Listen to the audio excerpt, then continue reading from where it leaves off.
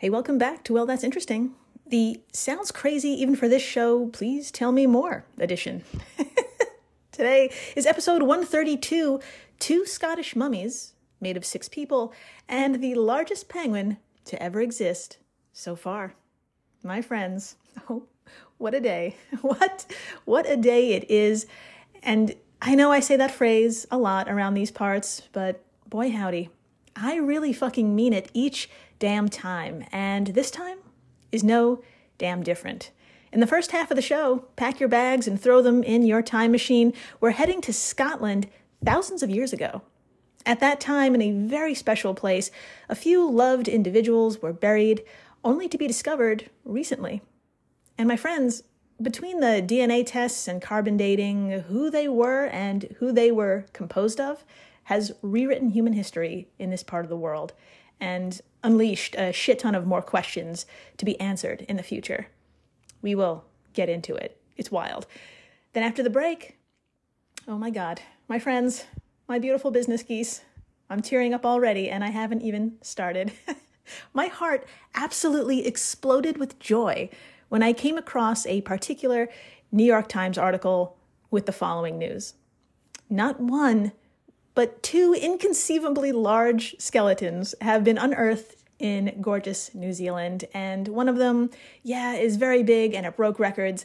But the other, just hold on to your cloaca. That other skeleton belongs to the largest penguin to have ever existed so far. And it's big.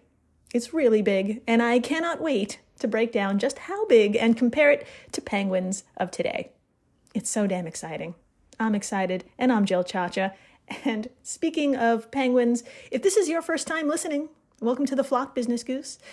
Oh, and if you have no clue why I'm calling you that or why I'm thrilled about this discovery, brace yourself. The literal translation of penguin in Mandarin is business goose. Yeah, just let that settle in. And I brought this up many moons ago, many episodes ago, and it just stuck. I'm just using it. So welcome. And I hope you packed your bags by now because we're heading on over to a super fucking unique island in the Outer Hebrides off the west coast of Scotland, a place called South Uist. Now, what the hell did I just say? And where is this place exactly? Well, for my geographically challenged Americans, don't worry, I've got you. Please imagine England. All right, thank you, darling. Now point to it and please move your finger north. Here is Scotland.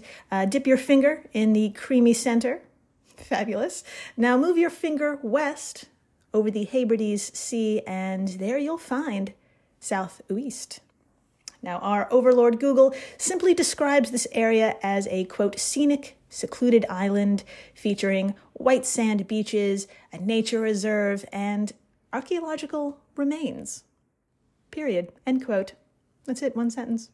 And my friends, this mere sentence does not, and I mean it does not, do this place justice. For you see, 3,000 goddamn years ago, in ye old Bronze Age, this island was home to a smattering of tiny villages and scattered roundhouses. Back in 2001, which feels like 3,000 years ago, archaeologist Mike Parker Pearson of University College London was doing what archaeologists do best, just having the goddamn time of his life digging around an area called Clad Hallen, upon which, once upon a time, 3 roundhouses once stood. Now, I'm just going to drop a bomb on you real quick. One big deal about these homes in Clad Hallen, bodies were found in the walls and in the foundations.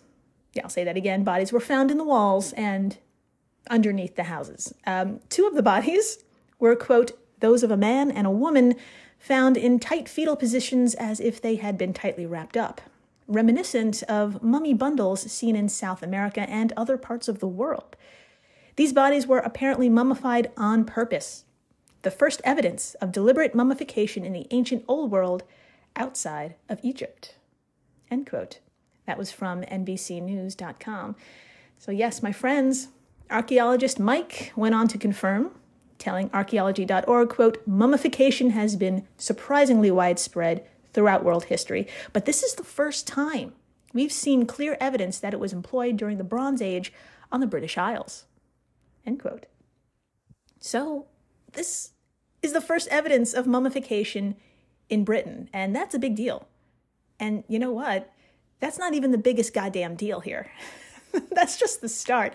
Now, I could go on to tell you a few more amazing things about these homes, but, just to set up where we're going with this, as you could see in the title. But I thought, you know what? Let's just get an equal parts polite, smug, and amazed British person to do it for us. So join me, will you, on the tube of YouTube, and please search Clad Holland of NWTV. That's CLADHHALLAN, Clad Holland of NWTV. And behold, the strangest, most wonderful video I've seen yet. I'll have a screenshot of this brilliance on our social media stuffs if for some reason there's something more important to look at than this, which, by the way, there isn't. So please come on by and check out that screenshot.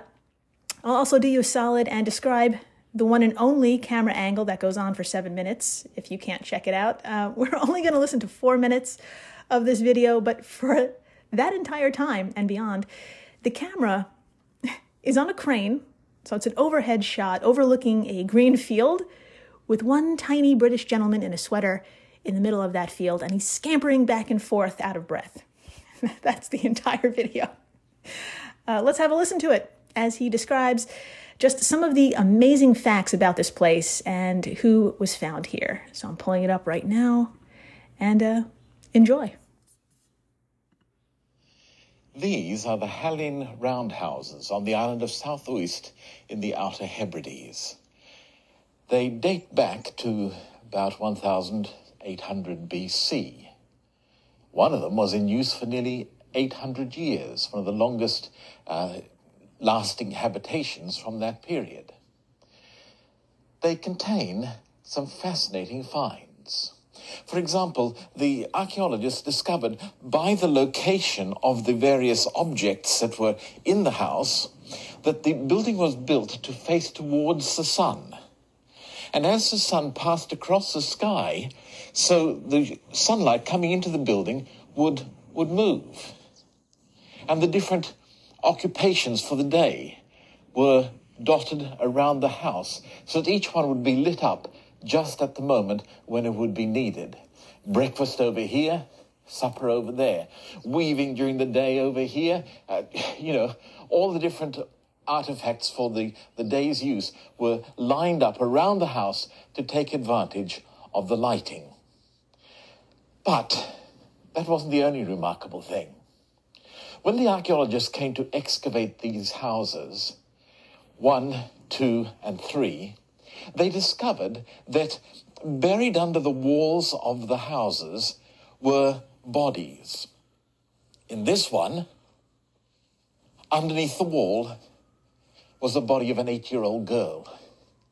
And its position was such that the archaeologists concluded that the 8-year-old girl had been buried as a foundation sacrifice to ensure the good luck and fortune for the house. And then over here, in this third house, they discovered the rotting body of a 1-year-old child. Now, don't ask me how they knew it was rotting. I presume it was because the bones were disarticulated, that they were starting to fall apart. And that's why the archaeologists decided that it was rotting rather than just a burial. But again, why had it been buried there? Why had it been left until it was rotting? And the archaeologists could only conclude that again, there was a sacrificial element involved. But perhaps the most grisly of all the finds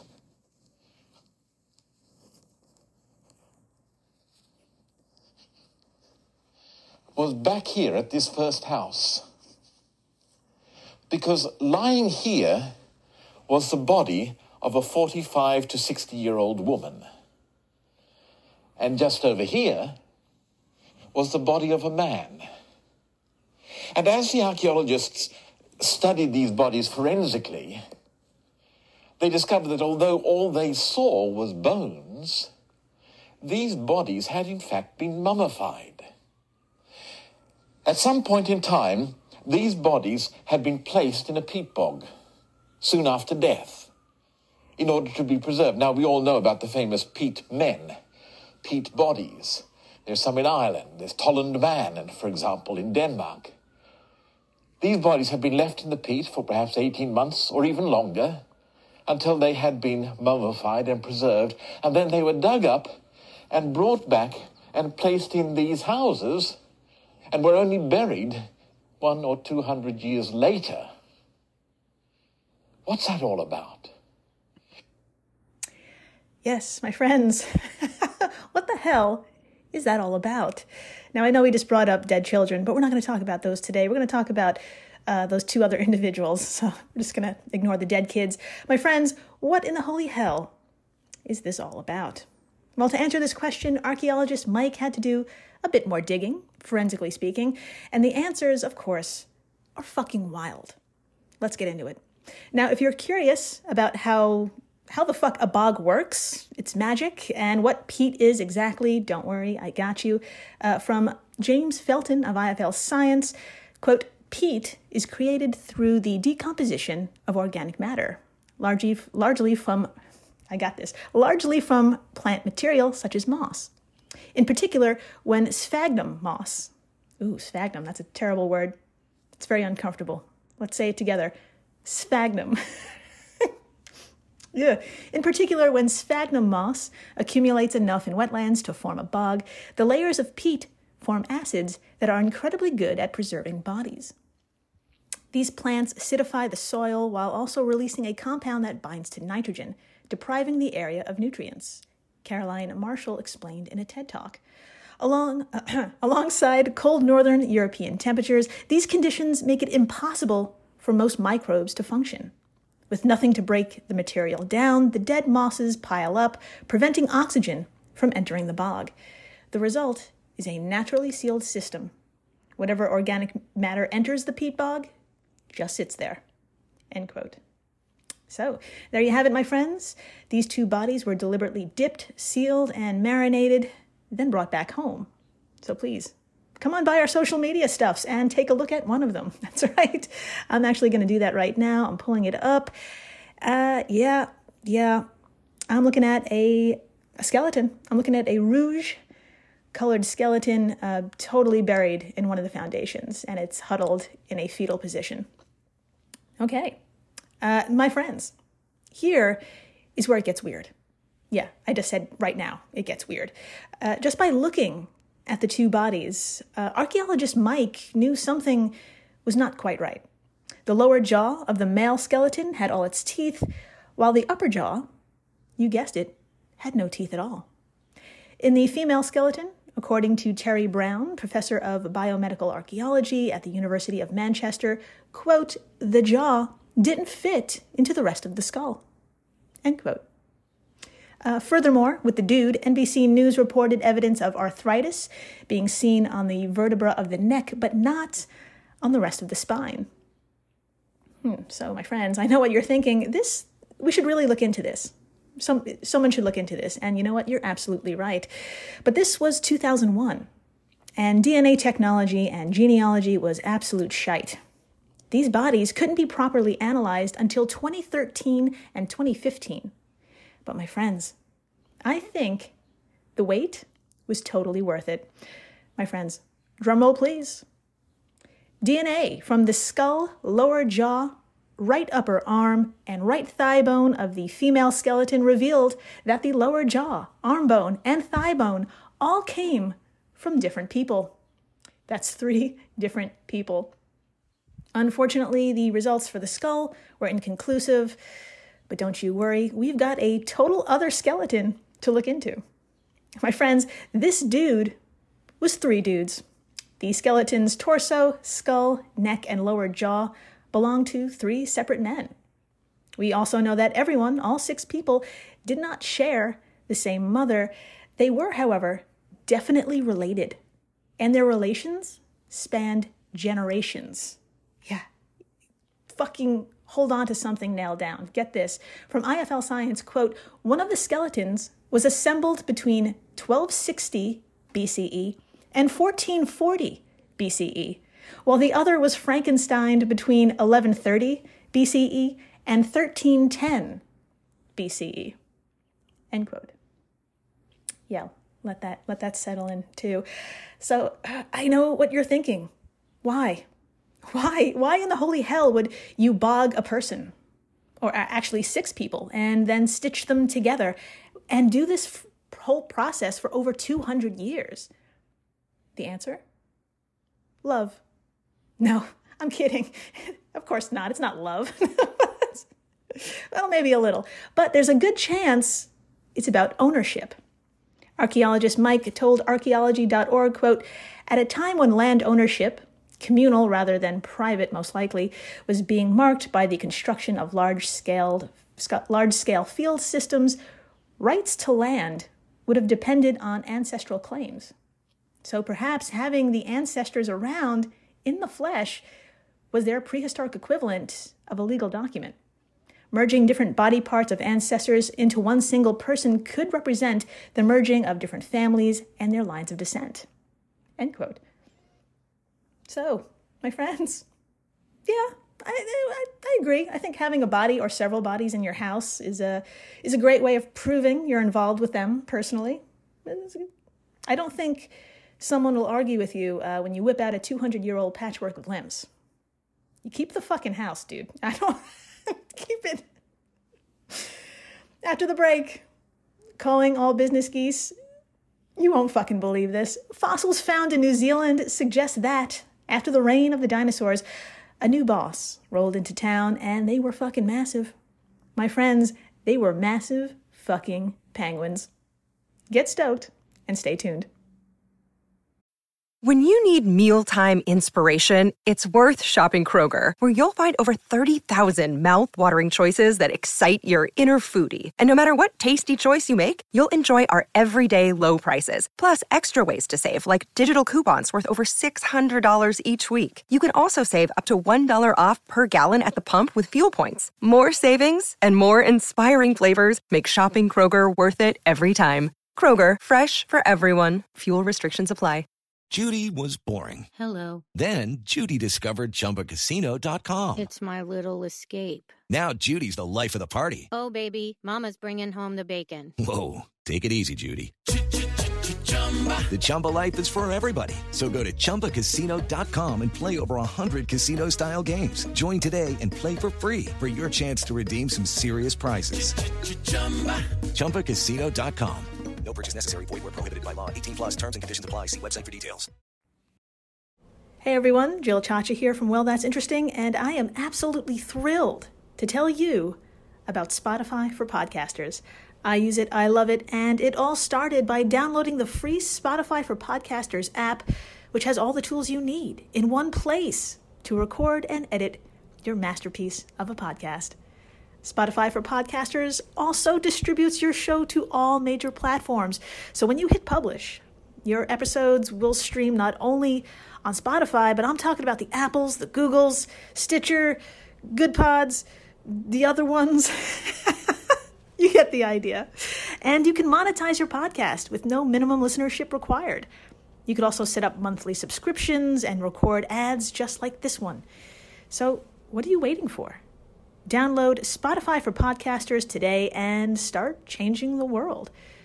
Oh, and please, stay interesting.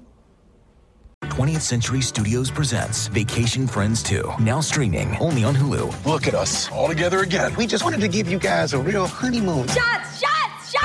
Now streaming. Dad! He was just released from jail. Where can I get a drink around here? Back on vacation. This place is nice. It's drug lord nice. I'm sorry, drug lord nice? With more baggage. Ever since he showed up, he turned this relaxing vacation into total chaos.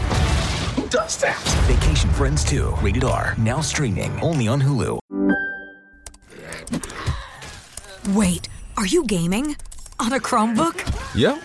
It's got a high-res 120Hz display, plus this killer RGB keyboard. And I can access thousands of games anytime, anywhere. Stop playing. What? Get out of here. Huh? Yeah, I want you to stop playing and get out of here so I can game on that Chromebook. Got it.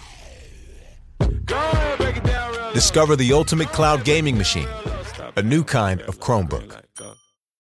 And we're back. We are so back. And my friends, we're leaving one island for another. New Zealand's South Island, to be exact, and we're actually going to get more specific. We are in the southeastern region called Otago, and boy howdy, the beaches here are home to some of the most unique rocks in the world. I know, I said rocks, but you got to stick with me here. Head on over to our social media stuffs and behold, you can also image search Otago beaches, cannonball-shaped concretions. I'll say that again, Otago beaches, cannonball-shaped concretions, and you'll see dozens upon dozens of round rocks. Now, that does not sound impressive, but holy shit, keep digging. Take a look at one of these in comparison to the size of a person. You'll get a better idea of just how large these things are. According to NewZealand.com, quote, each boulder weighs several tons and is up to 2 meters high or 6 feet tall. Scientists explain the boulders as calcite concretions which formed about 65 million years ago.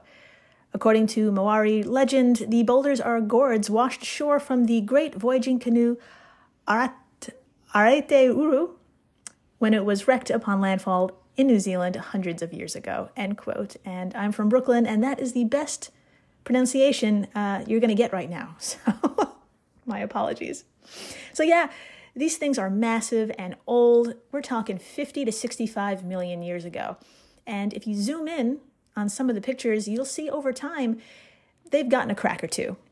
And believe it or not, back in 2017, a few of these cracks in 2 of these boulders revealed a hidden treasure like some ancient fucking Kinder Egg. A choking hazard-sized toy wasn't found inside, but it was the next best thing. A couple of bones were found, and this got the attention of Alan Tennyson, a paleontologist at Museum of New Zealand, Te Papa Tongarewa, and he and a bunch of awesome nerds got to town figuring out who the hell ended up in these formations. Are you ready?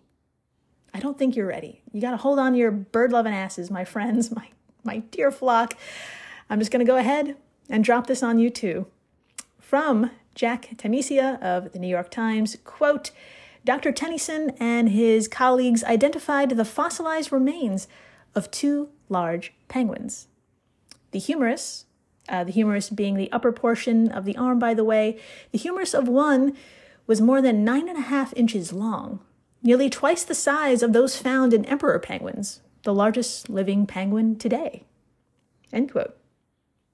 Oh, also, by the way, I looked up how large our fellow business geese / emperor penguins are, and they stand 4 feet tall. They're fucking 4 feet tall. And the humerus bone of this new penguin is twice as big. Okay, put a pin in this. We're going to get to more sizes in a minute. Just brace yourself. Let's continue the quote. Quote, other boulders yielded bones from a smaller, more complete penguin species that also appeared to be larger than a modern emperor penguin. The researchers described the ancient birds in the Journal of Paleontology. They named the larger bird Kumimanu, a mashup of the Maori words for monster and bird, that's apt, and named the smaller penguin Petrodipes, or rock diver. Now, I think I said Petrodipes correctly. If I didn't, I'm just going to call it Petrod from now on. So, again, I'm from Brooklyn. So, my friends, that excerpt honestly does not do these new birds justice. So please head on over to our social media stuffs and take a look. You're going to see just how big these babies were. I will have a screenshot of the following. You're going to see a side-by-side comparison of a 3D printed version of Kumimanu's humerus bone next to the real humerus bone of an emperor penguin. Just take a look at it. As you can see, Kumimanu's humerus bone just absolutely dwarfs the emperor penguins by like a lot. So, by using this one bone, researchers were able to scale up and discovered Kumimanu probably weighed 340 pounds. Yeah, you heard me. 340 pounds. This is a penguin. Okay. The New York Times provided a fun comparison to put this gigantic penguin into perspective. This bird is, quote, 15 pounds heavier than Lane Johnson, the right tackle anchoring the Philadelphia Eagles offensive line in the Super Bowl. End quote. So, for perspective, this penguin is larger than a football player. Yeah, okay. Continuing from the Times, quote, according to Daniel Sepka, a paleontologist at the Bruce Museum in Greenwich, Connecticut, and author of the new study, the Kimumanu's fragmented skeleton makes it difficult to pinpoint its height. Dr. Sepka estimates that it stood around 5 feet 2 inches tall, giving it a stocky build. I think that's, just as a side note here, that's basically a me-sized penguin. I'm 5'3", so that's terrifying. Petrotypes, or Petro D, was not a lightweight either. It weighed 110 pounds, making it heftier than modern emperor penguins, which tops out at 88 pounds. End quote. Yeah, so if this all sounds big, you're absolutely right. And being that these guys were around after the extinction of the dinos, they had very few, if any, predators to worry about. So, as eloquently stated by Dr. Sepka, quote, if you're a little 1-pound penguin, a gull can just rip your head off, but a 300-pound penguin is not going to worry about a seagull landing near it because it would just crush it. End quote. That's right. So this thing did not have to worry about birds or any other land predators. That was poetry, Doctor. Thank you. Now, although Kimamanu and Petro D were this big, they actually had primitive flippers similar to modern flying seabirds like puffins, and you may be wondering why. But don't worry, I got you here too. Julia Clark, a paleontologist at the University of Texas at Austin, said, quote, it would make sense for early penguins like Kimamanu and Petro D to retain several features left over from their ancestors' airborne lifestyle. End quote, she said to the Times. So my friends, these absolute units inherited wings for flight, but since they were free from predators and growing to these proportions, they fine-tuned these wings over millennia for aquatic purposes.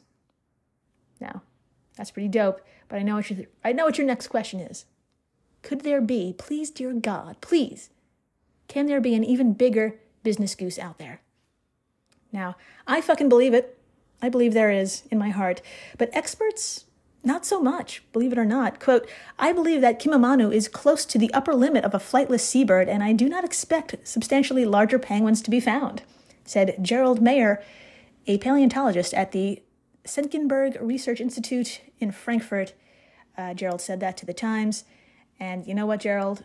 You're a fucking party pooper. So I'm just gonna end this episode with Dr. Sepka's quote as it leaves the door open. Quote, once you know you're not flying anymore, the sky's the limit. End quote. You're goddamn right, Doctor. I know in my heart there's a 500-pounder out there, just somewhere, waiting to be found. And that'll be a great fucking day. Eat it, fucking Gerald. Sorry, that was aggressive. Thank you for listening, rating, subscribing, telling your friends about all the mummies that are actually multiple people. That's a thing. That was a thing. Yeah. And then you could just text them that with no context. And then you could tell them, follow that up about the penguins. These are my friendships. I don't know what you do. But anyway, thank you. And please, stay interesting.